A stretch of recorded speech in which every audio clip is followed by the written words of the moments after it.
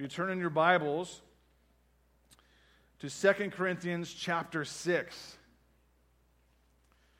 And we're going to begin at verse 11 this morning, and Lord willing, we'll work our way all the way to chapter 7, verse 1.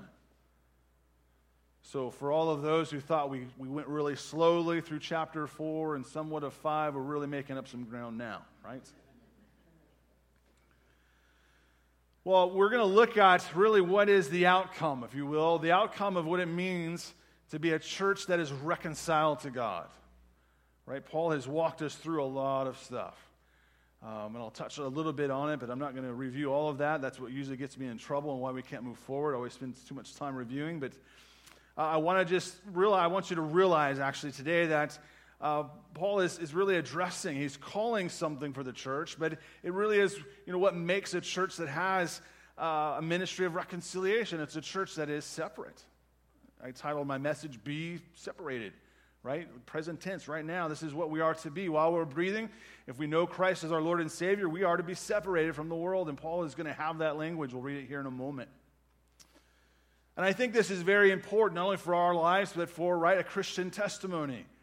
Winston Churchill has said, men occasionally stumble over the truth, but most of them pick themselves up and hurry off as if nothing had happened. Now, he's not talking about the eternal truth of Christ, but the principle, I think, kind of fits, right? Sometimes we bounce into these things, these truths of God's Word. We begin to see them and hear them. We begin to apply them, but ultimately we just kind of, down the road, get tired or lazy or whatever it might be, and we cast them aside. But I believe Paul is going to press something for us, that there is really no way to follow God and love God without being obedient to God. And this is what the Lord is going to call us to do. We can't separate a profession and, the application of His Word. So in short, anything that stops, short of practice, is what Paul is saying, is in essence not biblical. So he unfolds for us what it means, right? This is what it looks like. What it looks like for a church, what it looks like for us. He's addressing saints, so it is a message that we need to take. Of course, it's God's Word, but seriously. So beginning in verse 11, 2 Corinthians chapter 6, please follow along. He says, our mouth has spoken freely to you, O Corinthians, our heart is open wide. You are not restrained by us, but you are restrained in your own affections. Now in a like exchange I speak as to children, open wide to us also. Do not be bound together with unbelievers. For what partnership have righteousness and lawlessness? Or what fellowship has light with darkness? Or what harmony has Christ with Belial? Or what has a believer in common with an unbeliever? Or what agreement has the temple of God with idols? For we are the temple of the living God, just as God said, I will dwell in them and walk among them, and I will be their God, and they shall be my people. Therefore come out from their midst and be separate, says the Lord. And do not touch what is unclean, and I will welcome you, and I will be a father to you, and you shall be sons and daughters to me, says the Lord Almighty. In chapter 7, verse 1, therefore, having these promises, beloved, let us cleanse ourselves from all defilement of flesh and spirit, perfecting holiness and the fear of God. Let me offer a brief prayer as we begin to unfold and unpack this. Lord, we again ask of you, Lord, to be with us, that your Spirit would be with us this morning, teaching us and instructing us and guiding us. Lord, helping us to realize the areas of our own life and the areas of the church where we need to separate. So, Lord, let your Spirit teach us and instruct us. Let me get out of the way, Lord, that we would receive what you have for us today. And I pray this in Jesus' name. Amen. Well, last week, Paul left us in verse 10. He ended these contrasting statements, but he ended with saying, yet, even though rejoicing poor, yet making rich, as having nothing, yet possessing all things. Right? So if we as followers of Christ, and though Paul is a unique calling as an apostle, and yet we are followers of Jesus, we can honestly say, if we have Christ, right, if he is our Lord and our Savior, what can the world truly give us? Right, Paul has covered a lot of ground, and if you've been here through these messages, you've seen this. Paul's message of reconciliation has been to what? The church. It is a message, of course, for all those outside of Christ, but it is for us to be a church that is reconciled. It is a motivation that should drive us, right? This is God's word. We are to be close to him. We are to be those who profess this. There's a sense of urgency that Paul impressed upon us. And then we looked at what this ministry requires. Now, this was last Sunday. We saw that we have to reject hypocritical living, right? There's a testimony that has to be with us. We have to say it's not that we're perfect, but there is something seen in us, right? There's an allegiance to Christ. There is also a suffering that the church will go through, that members will go through, our brothers and sisters around the globe who are currently suffering. Not as we here, we haven't experienced yet. But imagine it's coming.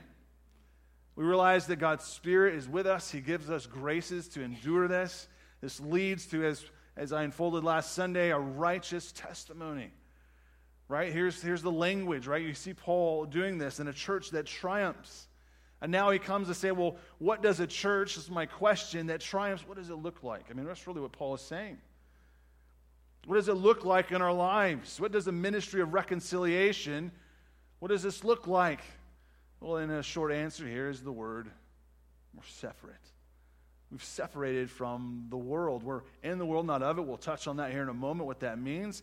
But Paul speaks to them in the present tense, not past tense, as if we come to believe and at that one moment we were separated. No, he's calling the church currently, presently, actively be separated. This is to each soul who professes Christ. Paul is calling these Corinthians, right, to separation. Now that word, I don't know what's running around in your mind this morning, might be a word of dread. Oh, separating. Pastor's going to talk about things that we have to give up or give away or got to quit doing that. Oh, my goodness, right? Maybe that's running through your mind. Maybe you're thinking the pastor is saying we never have to have fun again. We never get to have fun. Well, that's not what's going on. There might be some changes, no doubt, in your life. But I believe the Christian of all people should be full of joy, the joy of our salvation. Because we look upon this life not in the short term, but eternal. Right? We know this holy God has loved us. And it's the greatest call, right? God has called you. He has brought you to Calvary. He's brought you to the precious side of Christ, as the hymn we have sung.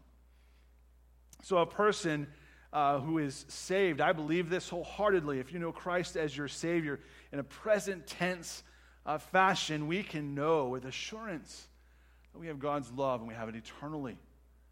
God the Father will always love God the Son. He will always eternally love those who are in him. That's a blessed hope, right? We have the word adoption, and he uses this language here. They will be sons and daughters. So what does that look like? What is that we need to see in our own lives? Well, my first point is simply this. A true church, right, meaning a church that is actively preaching, today is the day of salvation, is a ministry of reconciliation, a church that is standing through persecution, a true church, right, will be loving and submissive to God's word. Well, of course, right?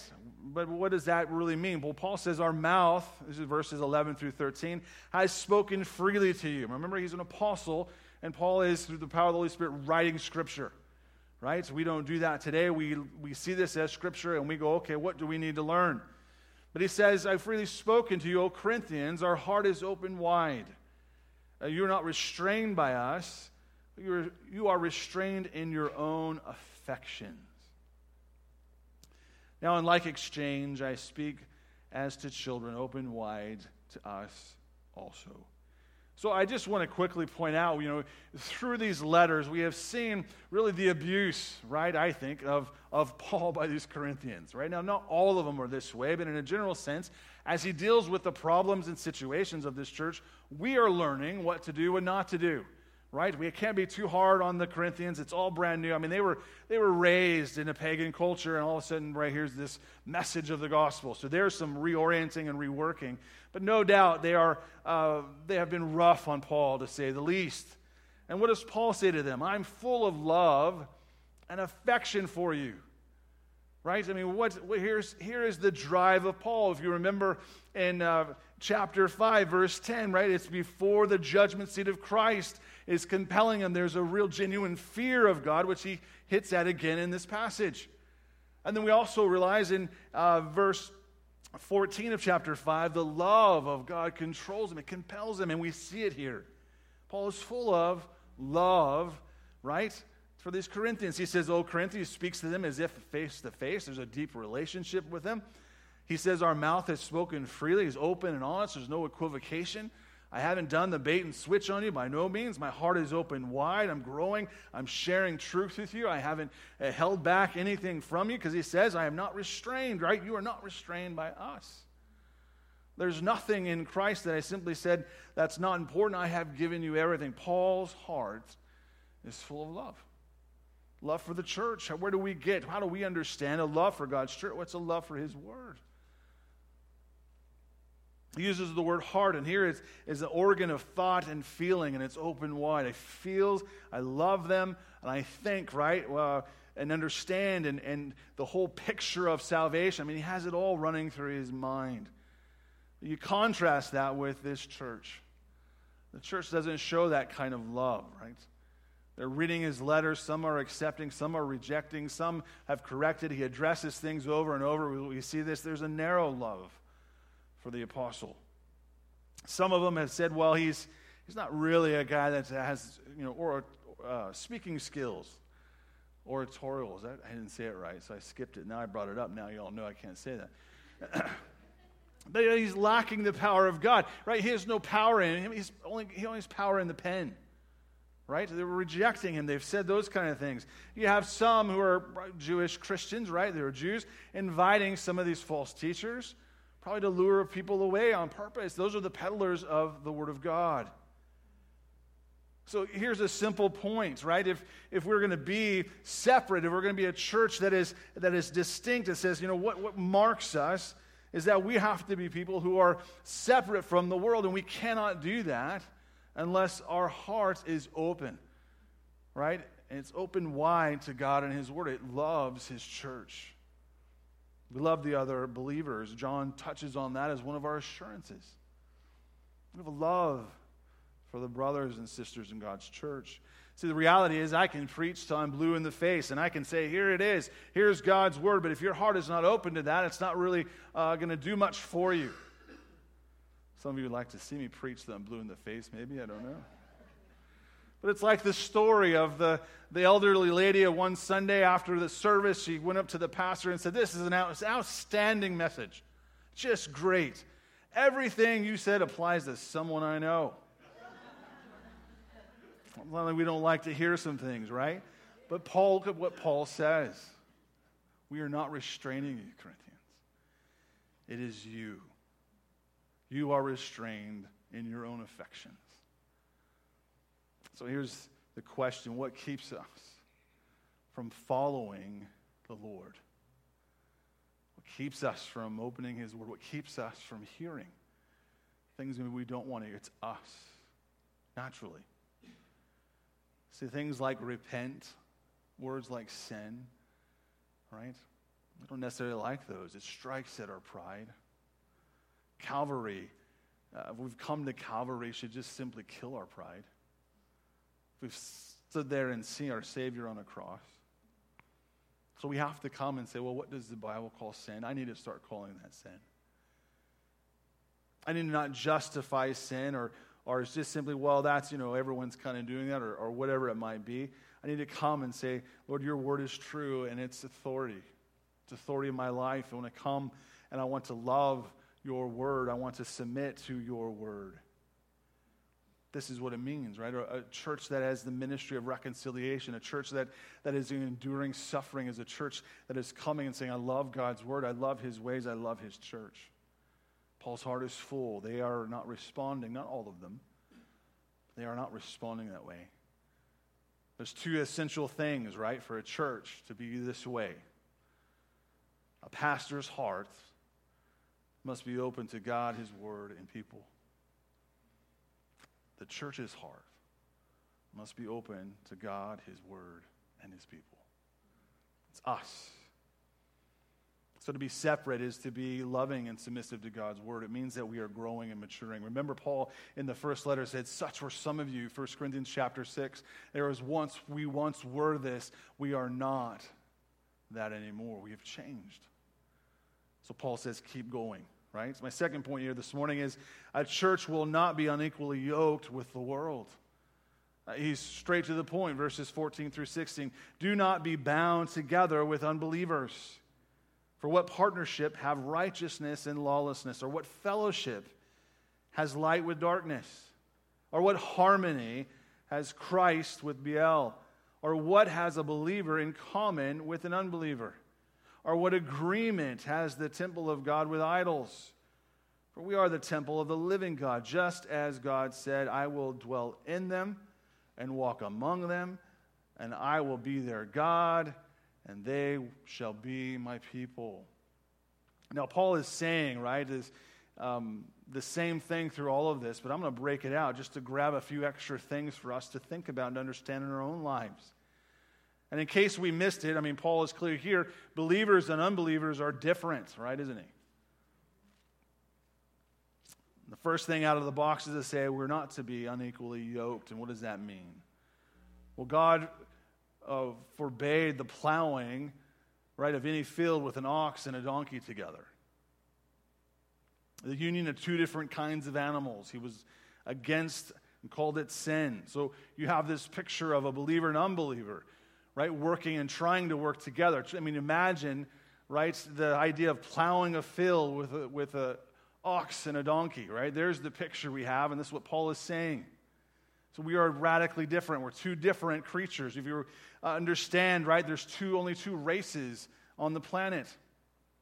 Today it's just important and common for everyone to reduce everybody to the color of their skin. The Bible does not do that. It reduces you to a soul, and you're either in Adam, as we're born, or we're adopted, which is the language of this passage, into Christ.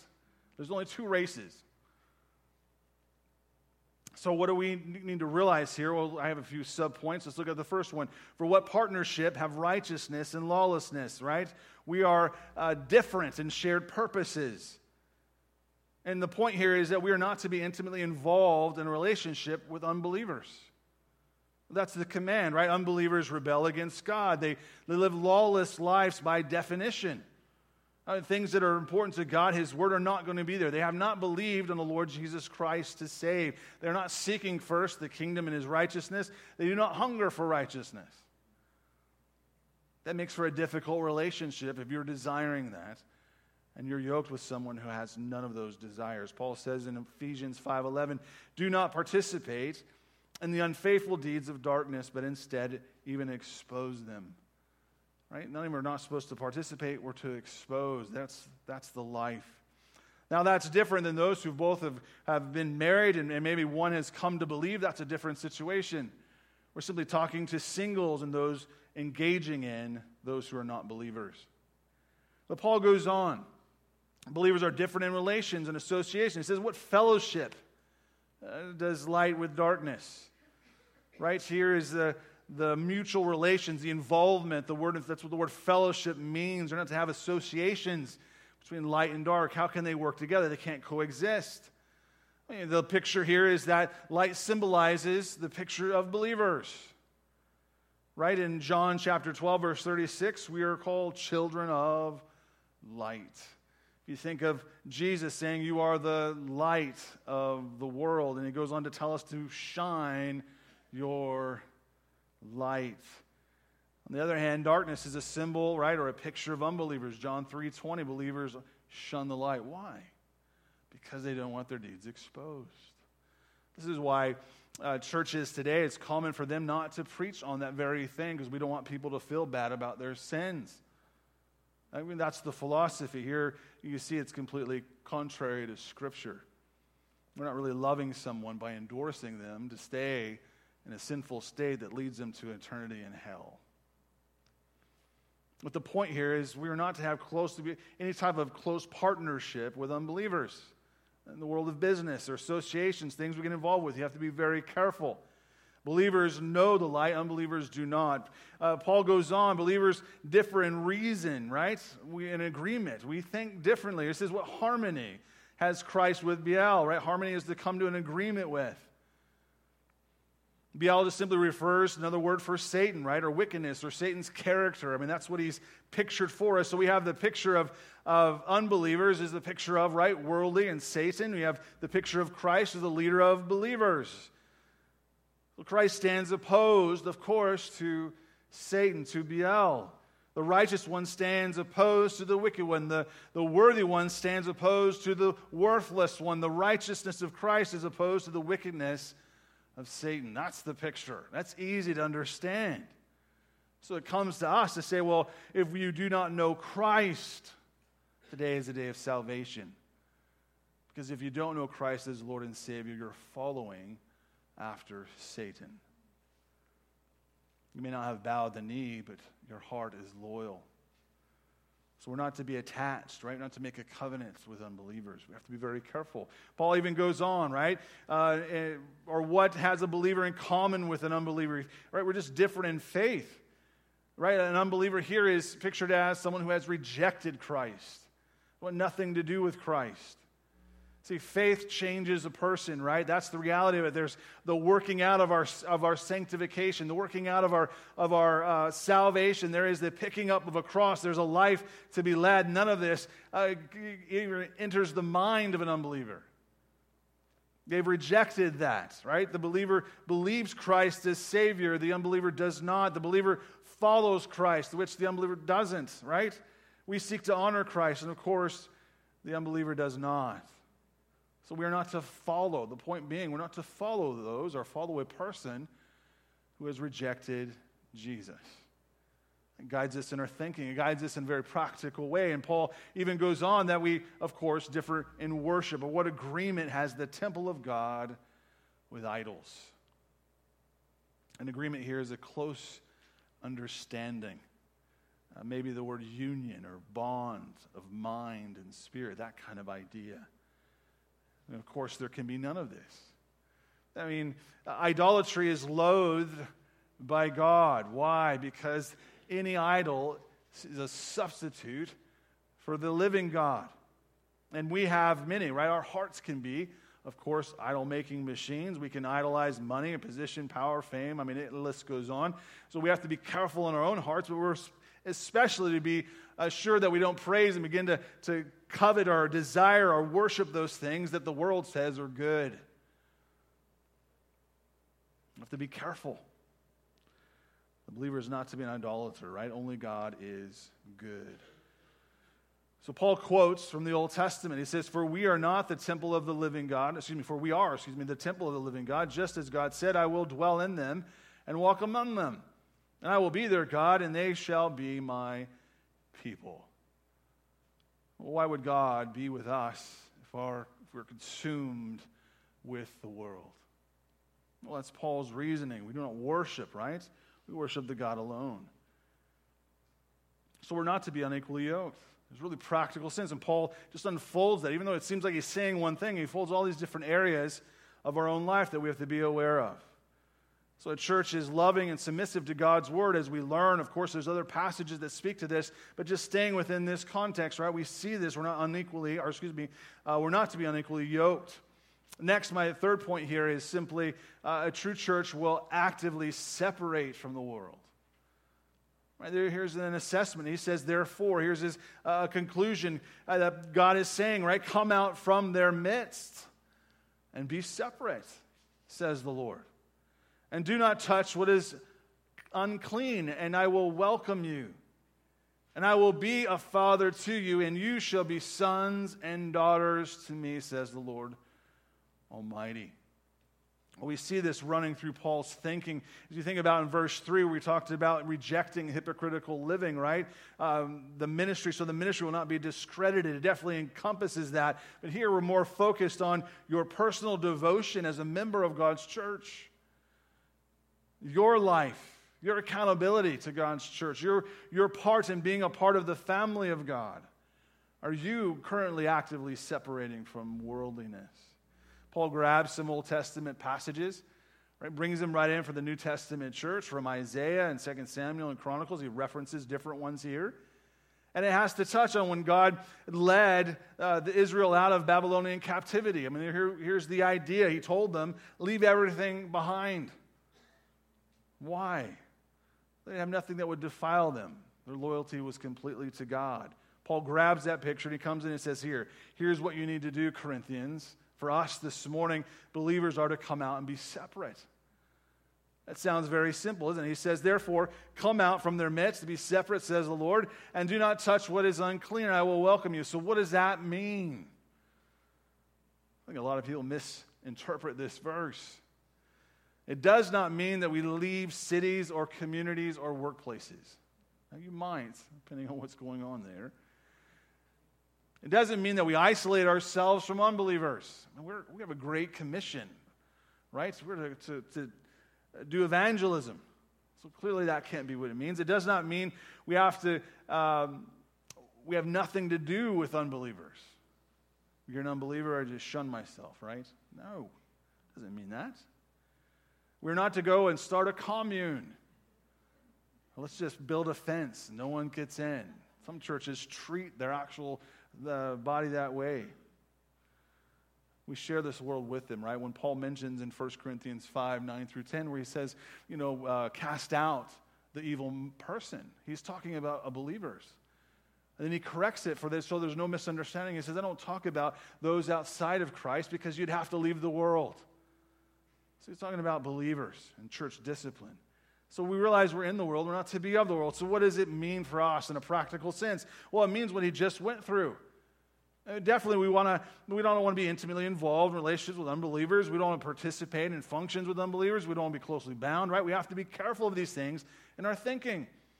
We don't want to associate with things that would bring, right, dishonor to God. We want to be associated with things that bring glory to God. We don't want to follow after unbelievers. We don't want to get caught into or anything like that where we find ourselves worshiping anything of the world. So Paul has this practical insight, practical teaching for us. He also stresses the idea that this is what God has said, right? He says, therefore come out from their midst and be separate. Now these are two commands, right? Imperative verbs. God is commanding every believer in their church to come out from the world. You realize that this is radically different than a lot of the philosophy of church today. The church today says we should imbibe the world to win the world. Paul is saying you should come out from the world and be separate. So God is saying stop living like sinners of the world. Stop participating in the sins of unbelievers. Believers are to grow in their faith. We are to mature in our faith. This is why God has given the church pastors and teachers. So God commands this, right? And the command is not to be questioned. We're not to rationalize this away. We're not to simply ignore it or twist it or let it suffer, right? 1,000 qualifications. Well, that's for those, that's at that time, or whatever it might be. No, it's simply brought in. We can't go, well, that's the Old Testament, Pastor. That's what, that was the Israelites. Well, thanks be to God that Paul grabbed that as an apostle writing scripture and placed it right here for us. He is using that to say, this is what God wants. Be separate. Separation is so important to God that it is one of the essentials to being received by God. I mean, this is what he says in verse 18, right? This is the phenomenal blessing, right? And he says, I will be a father to you, and you shall be sons and daughters to me, says the Lord God Almighty. Our separation, right, unleashes, if you will, God's promises. What does he do? He says, I will receive you. God accepts, God redeems, God cleanses through Christ, right? This is all the blessings. And the point simply is this: if we're not separating from the world, God is not actively receiving his church. He's not asking for perfection in the sense that we are sinless, but he is asking that we would be serious about sin and have a direction for our lives. So if we come and we have a heart of repentance, a heart that says, this is sin, Lord, help me. By your Spirit, Lord, work me through and shape my life and be faithful and lead me. And those moments that I come and I sin and I cast those sins down, I ask for forgiveness, I trust in him. We're working out sanctification. God is well pleased with our hearts when we are doing that. He says, this is a church. I will receive this church. He goes on and talks about the spiritual blessing. He adopts us. Let me ask you this question. Does God owe us anything? He doesn't. Let me pause for a moment and think about that. Sometimes we think, God, you owe me. Yep, he created you, gives you life and breath every day. And I always tell people, if you have breath today and you don't know Christ, it's God's mercy to you. Or you today have a chance to repent. But look at the word adoption. God doesn't call you by your past sins. God doesn't identify you with your resources. He calls you sons and daughters. You're part of the family of God. Christ now is the elder brother. This is what he does. God nurtures us. God loves us. God cares for us. He instructs us. He provides for us. He protects us. He rewards us. He delivers us. He guides us. He directs us, right? He disciplines us. This is who he is. This is a heavenly Father. No, don't attach. If you have an earthly father that has been hard and difficult, please don't attach that to who God is. He is good in all his ways. John says in John 1:12, but as many as received him, to them he gave the right to become children of God, even to those who believe in his name. So we are to actively separate. This is God's command, right? We are to turn away from the world. And my last point is simply this. We are to actively pursue godliness. My last point, I didn't say a true church, I say a true Christian. To make it a little bit more personal, even though he's writing to the church, he's addressing saints. And this is chapter 7, verse 1. It says, therefore, having these promises, right? Having these, you, me, we have these promises. Beloved, let us cleanse ourselves from all defilements of flesh and spirit, perfecting holiness in the fear of God. So just as he calls the Corinthians to come out from them, now he calls them to actively pursue holiness in the fear of God. There's a turning away. That's good. That's not everything. There's a turning to, right? Away and to. Today, many Christians, professing Christians, want really the byproducts, right, of a relationship with God without the relationship. Maybe if you've experienced this in your own life, right? We want forgiveness without repentance. And we want salvation without submission. We want blessings without obedience or acknowledgement. We want the hope of heaven without any life change. I think that's the classic, I want my cake and eat it too. But this is a call for every believer, right? Cleanse yourself. Perfect holiness. You realize there's no neutrality here. There's either you're doing it or you're not language here. I love this quote from Greg Banson. He says, neutrality erases the Christian's distinctiveness. You're right. And what is Paul calling us to, right? Come out. He goes on and says, neutrality is impossible. He says it destroys knowledge and is immoral. Yeah, what are we doing when we don't actively do this? Because there's no neutrality. We're either accepting Christ, we're either trusting Christ, we're either pressing into Christ, or we're rejecting him. Because the opposite is also true. Right? When we turn from the world, we embrace and follow after Christ. If we're turning to the world, well, we must be rejecting Christ. There's no neutrality. But yet God says, here's these promises. I'll receive you. I mean, God is true to his word. We know, we pray his purpose, his plan, he hears you. He calls you sons and daughters, right? So God expects us to cleanse ourselves. He expects us to have a heart of repentance. He expects us to be serious about these things. This is what Paul tells Timothy in 2 Timothy 2:20 and 21. Now in a large house there are not only gold and silver vessels, but also vessels of wood and of earthenware, and some to honor and some to dishonor. He says, therefore, if anyone cleanses himself from these things, he will be a vessel for honor, sanctified, useful to the master, prepared for every good work. Paul is consistent. What is he saying? God expects this of us. Have a heart of repentance. God also expects us to be perfecting holiness, growing in him. The motivation is the fear of God. That doesn't mean we fear him as though he's going to strike us down. No, we fear him with reverence, with awness of who God is. Perfecting here, the word really means it's a demanding aggressive action. I think that has to be written this way. The Holy Spirit is right. That sounds funny for me to say that, right? Holy Spirit's correct here, writing through Paul, but it has to be because we don't naturally do these things. We need the Spirit's power. John Owen said, be killing sin or it will be killing you. That's the reality of it. Right? We're to work out our salvation, actively pursuing godliness, pursuing holiness, and we're to do this aggressively. This is why we need accountability. This is why we need brothers and sisters in the faith. It doesn't mean you're going to be perfect. That happens in glory, right? But we keep moving forward. Our mind, our heart is open to God's word. We're working out the details of our lives. We're working through some of the changes we have to be, some of the things we just have to work through. We trust God, but our motive is holiness and reverence to who God is. So the question for each of us is, do we know God? Do we know him according to his word?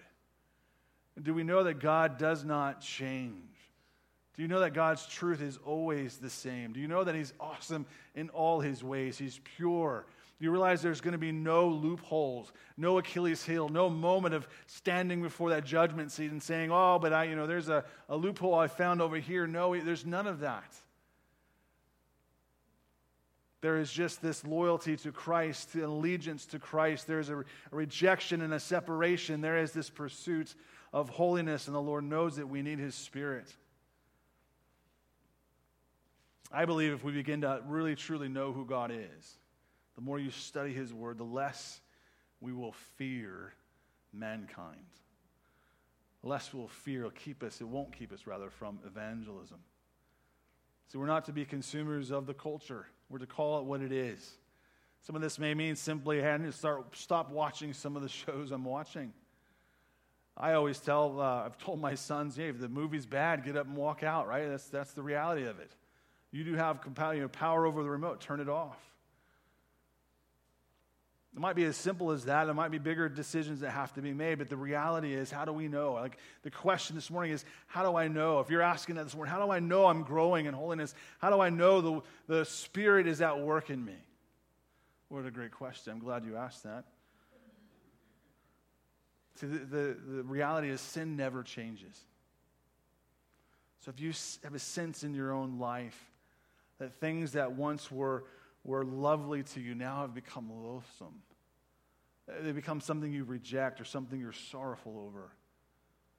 If you have moments where once you had pleasure in that, but you go, man, that sin, I no longer, once was that, I'm no longer that. Well, then I want you to realize that sin hasn't changed, you have. That's the work of God's Spirit. When things start to bother you, when you start to crave God, we want justice, Lord. We want what is righteous and true. Sin still is sin. It's all around us. It's in our world. Sin hasn't changed. What is happening in you is that God is changing you. You are becoming more holy. You are becoming more like sons and daughters who are useful for the King. And this is what Paul is saying to his church. It's what God is saying to his church, right? Love his word. Seek him out. Take seriously your relationships. Don't be unequally yoked.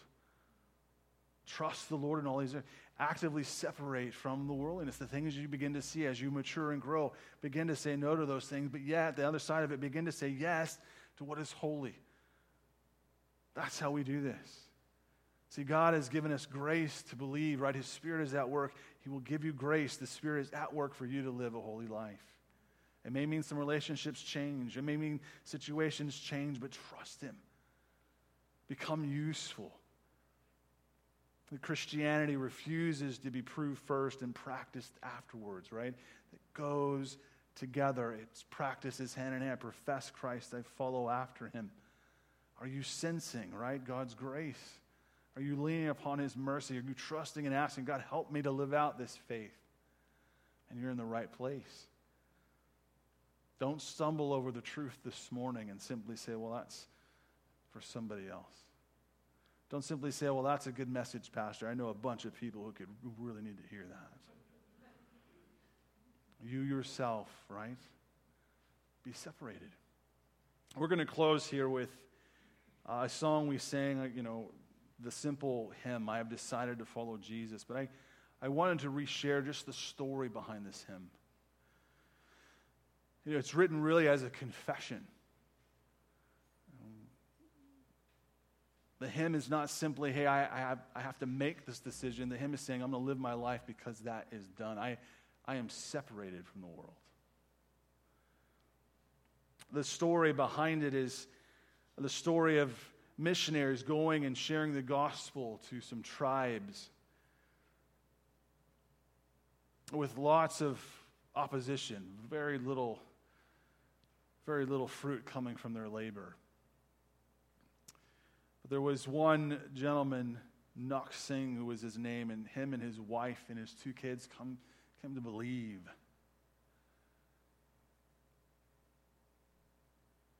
And after that, the missionary had returned to the States or wherever they were from. It didn't say, but the result is what naturally happens from a believer. They started sharing with others this Jesus.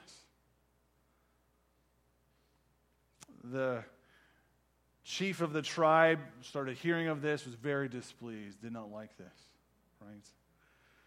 And so he called this family to him and asked him about it, and his response was, I have decided to follow Jesus. There's no turning back. I've been separated. He was outraged at this, and so he ordered the murder of his 2 sons in front of him. And he was asked the question to recant. Simply said, the world is behind me, right? Christ is before me.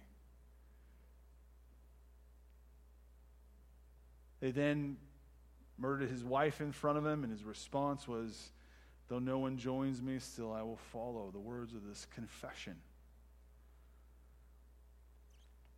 And then they asked him to recant one more time at the loss of his own life, and responded, the cross is before me. There's nothing the world can give. And of course, they killed him.